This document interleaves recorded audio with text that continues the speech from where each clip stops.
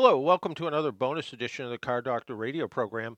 This time we're going to be talking about how to improve road safety with the folks from Driving Skills for Life, a program sponsored by Ford Motor Company. Stay tuned. Hey, thanks, John, for having me. My name is Nolan Caterberg. I'm the program manager of the Ford Driving Skills for Life program. The Ford Driving Skills for Life program is a teen safe driving program. We've been doing it for 18 years now. We go all across the country. We're actually international in scope. We've been in 46 countries and trained over 1 million people. But it's all about giving teens and parents skills beyond what they learn in driver's education. We started the program with a partner called the Governor's Highway Safety Association and really did a lot of research about why teens are crashing. So we found that they lack experience in particular in 4 key areas. So that's what we focus on. So it's vehicle handling, speed and space management, and hazard recognition. We also talk about things like distracted and impaired driving, which are on the rise as well. And it's all about making them safer behind the wheel. So thanks so much for having me, John.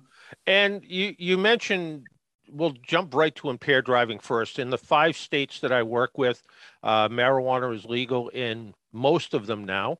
And no one's quite sure how to handle that issue because it's very hard to, it's one thing if you've been drinking, you get a breathalyzer test and you're sober or not. Basically, with impairment when it comes to marijuana, it becomes more difficult. And we have a program called Shifting Gears, which brings some of that marijuana education to high schools and colleges. And we've found out that the same kids that would never get into a car with someone who's been drinking don't think anything about getting into a car with someone who's been smoking weed. Are you finding the same kind of thing? It's unfortunate that there's been a rise on people driving impaired, whether it be marijuana or other drugs out there. And it's the same thing. People don't really think that bothers them. I've heard people say that they think they're a better driver because they drive slower if they're impaired on marijuana. And that's definitely not the case at all.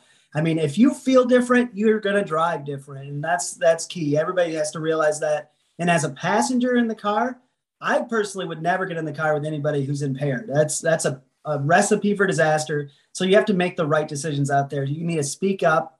And if you feel different, you're driving different. So make sure you're making the right choices. Yeah, absolutely. And you brought up the idea that lack of experience, and that's certainly something we see. I mean, nobody, whether it's a state that has 30 hours of classroom and another 12 hours of behind the wheel training, it basically gets you to the point of being able to get your license, but it doesn't mean you're a good driver. In fact, I've heard that it takes up to 5 years to become basically good at anything. There's very few people that can pick up a guitar and, 3 months later they're playing the guitar perfectly. It just doesn't happen. And it's the same thing with your car. And some of the things that you teach in your Driving Skills for Life, people can drive for years and never know what anti-lock brakes feel like, right? Absolutely. You nailed it. I mean, learning to drive successfully is a lifelong learning process. You can always learn more, get more skill set. And to get a license these days, it is quite easy. I mean, I know with the pandemic, we were seeing it that some states were shifting to total online in order to get a license. And really, we want to see people get more experience. That's the whole point of going through the graduated driver's licensing, is to slowly get experience before you're out on your own and driving in different situations. Because research shows that as you gain experience, you're going to be a better driver. Hopefully you'll make the right decisions. But again, everybody can learn and everybody can be better. We even talked to the parents out there, and they've been driving for a long time. They might have some bad habits they formed over the years. So you really need to make the right decisions. And if you're a parent out there, you got to remember you are a role model. So whatever you're doing in the car, your teen is going to do the exact same thing. So if you're texting or you're driving quick, God forbid you drive without your seatbelt, guess what? Your teen is going to do the exact same thing. So be a good role model. Yeah, we like to, and this isn't 100% true, but we like to say that, your kids have been watching you drive since the day they came home from the hospital. hopefully they're rear facing and not watching you, but still, but essentially they have been, and they've been watching you since the first time they could comprehend what you were doing. And the same thing, the model behavior is very important. And also, being a narrative driver, if you have a teen in the car that's learning to drive and you're the one who's driving, kind of tell them what you're doing when you're doing it all makes a lot of sense. One of the other things that I'm sure you've found out, the more teens you put in the car, the more dangerous the car becomes, right? Yeah, absolutely. Everybody hears distracted driving and they point right to the cell phones, which is a huge problem. Don't get me wrong. But if you look at studies, having 1 to 2 additional passengers, if you're a teenager in an inexperienced situation, it can really be a hazardous situation and it leads to more crashes. So again, it's all about minimizing the distractions. And again, that's where some of the GDL laws, the graduated driver's license laws, come in, where they restrict the amount of passengers you have or the hours you can drive. And it's all about giving you experience in a timely manner to make sure you get out there and drive safe. If you look at all the crashes in the United States, 94% of them are due to human error. So we can definitely do better and save a lot more lives out there.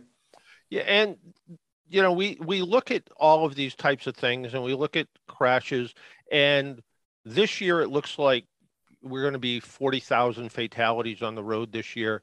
And that number was as low as, I think, 7, 8, 9 years ago. It was down in the low 30s. At Ford and through Driving Skills for Life, what other reasons are you seeing that are causing these numbers to pop up? Yeah, so you nailed it. For the last 20 years or so, the numbers have steadily been going down. And there's a lot of different things, from better vehicles, safer vehicles, better engineering in roads, education. Everybody knows you shouldn't drive impaired anymore, those type of things. But unfortunately, when we saw the pandemic, the streets might have been a little bit less crowded, and we've seen people driving at higher rates of speed. And the numbers really started to surge back in the summer of 2020. And it was attributed to speeding, making the wrong decisions, people driving impaired. And as people are starting to return to the roads in 2021, I just seen the numbers that came out not too long ago from NHTSA, the federal government. And they said that we're looking to be almost a 24% increase for 21. And that's the highest they've ever seen year over year since they've been collecting the data. And that's not good. That's not a good trend to have. Yeah, and I think, and I have no reason to think this other than intuition maybe, as we started into the pandemic, a lot of people that would take public transportation or maybe only had one car in the family all of a sudden decided they needed a second car. They didn't want to be on public transportation. And there was a lot of inexperience, and not just kids. I think, fully formed adults that were also didn't have a lot of experience because maybe they always took public transportation back and forth to work, and maybe they moved out of the city and moved out to the suburbs where a second car was needed or a third car was needed, and they just didn't have that driving skill. And maybe that's part of it too. And how can the Ford Driving Skills for Life program help teens as well as their parents, I guess, too? Yeah, so no, that's a good point. How there was a shift and people weren't experienced, or maybe you drove a long time ago, but you haven't driven for a long time. You've lost that experience. Again, it's an important message that you have to make the right decisions and continue to practice. So the Driving Skills for Life program, that's totally free. If you want to find out where we're at, you can go to our website, drivingskillsforlife.com. It's put on by the Ford Motor Company Fund, which is the philanthropic arm of Ford Motor Company. It's all about giving back to the community. So we host hands-on programs all across the country where teens and parents can come out, and we actually put you behind the wheel with a professional driving instructor. And we'll put you through exercises like vehicle handling. What happens if you lose control of the vehicle? How do you gain control of it? We talk a lot about use of the eyes, look where you want to go, how to turn into the slide.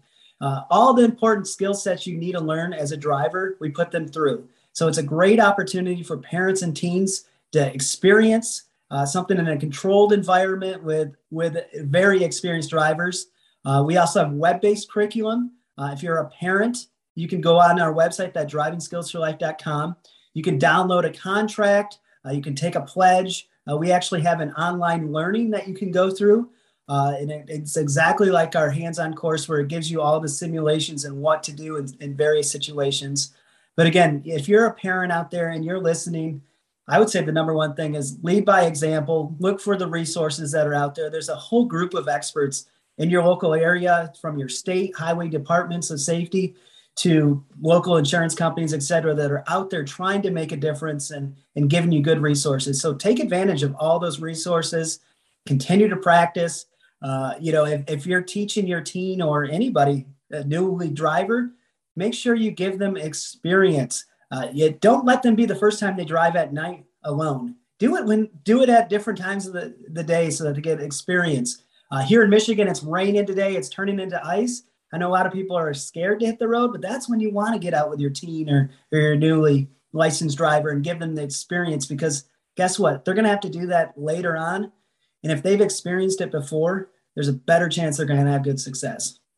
So you're suggesting going on a double date with your kids? If they'll allow you to do it, I would say, why not, right?